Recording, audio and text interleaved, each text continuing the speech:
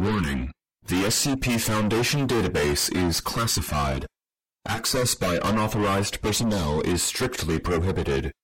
Perpetrators will be tracked, located, and detained. Item Number SCP-008. Oh, Jesus Christ. By order of the Overseer Council, Where did I this put that file thing? is subject to Level 4 classification. Shut up. Level 4 clearance is required. Shut up. Please input security credentials.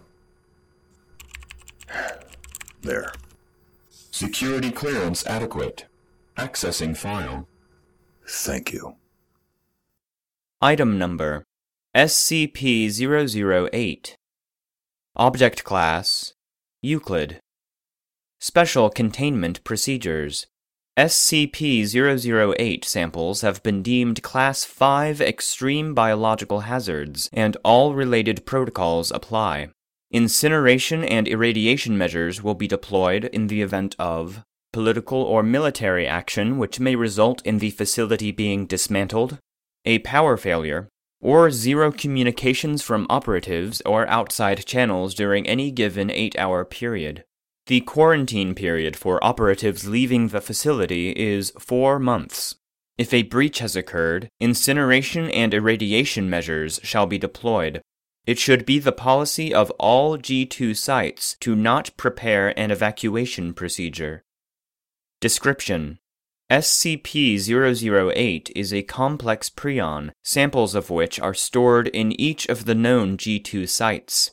Research into SCP-008 is highly classified and primarily aimed at preventing research which may lead to the synthesis of SCP-008 in the distant future.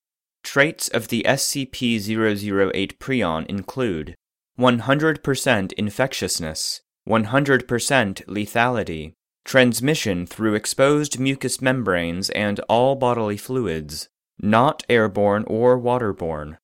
Symptoms of infection with SCP-008 manifest no more than 3 hours after exposure and include flu-like symptoms with high fever plus severe dementia in later stages, coma onset approximately 20 hours after first symptoms appear and 12 hours after noticeable dementia. Coma onset will be considered onset of death.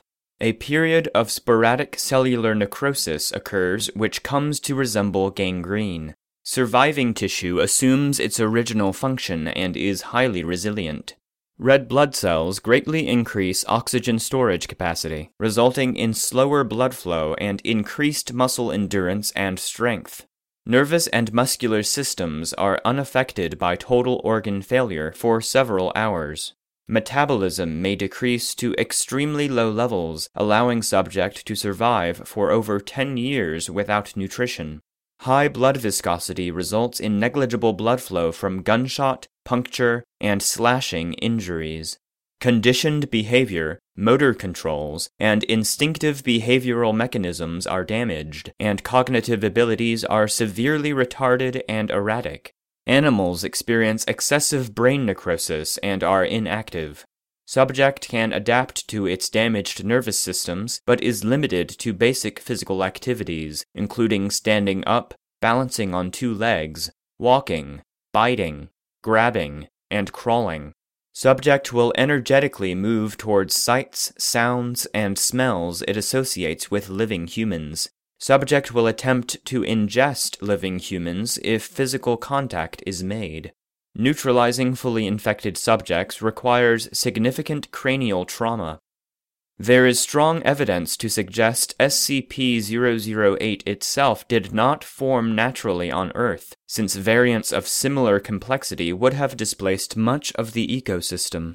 In 1959, a short collaborative effort with the USSR to locate G2 sites and eliminate SCP-008 was negotiated following their discovery.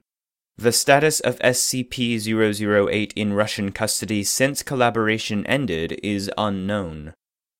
Addendum 008-1.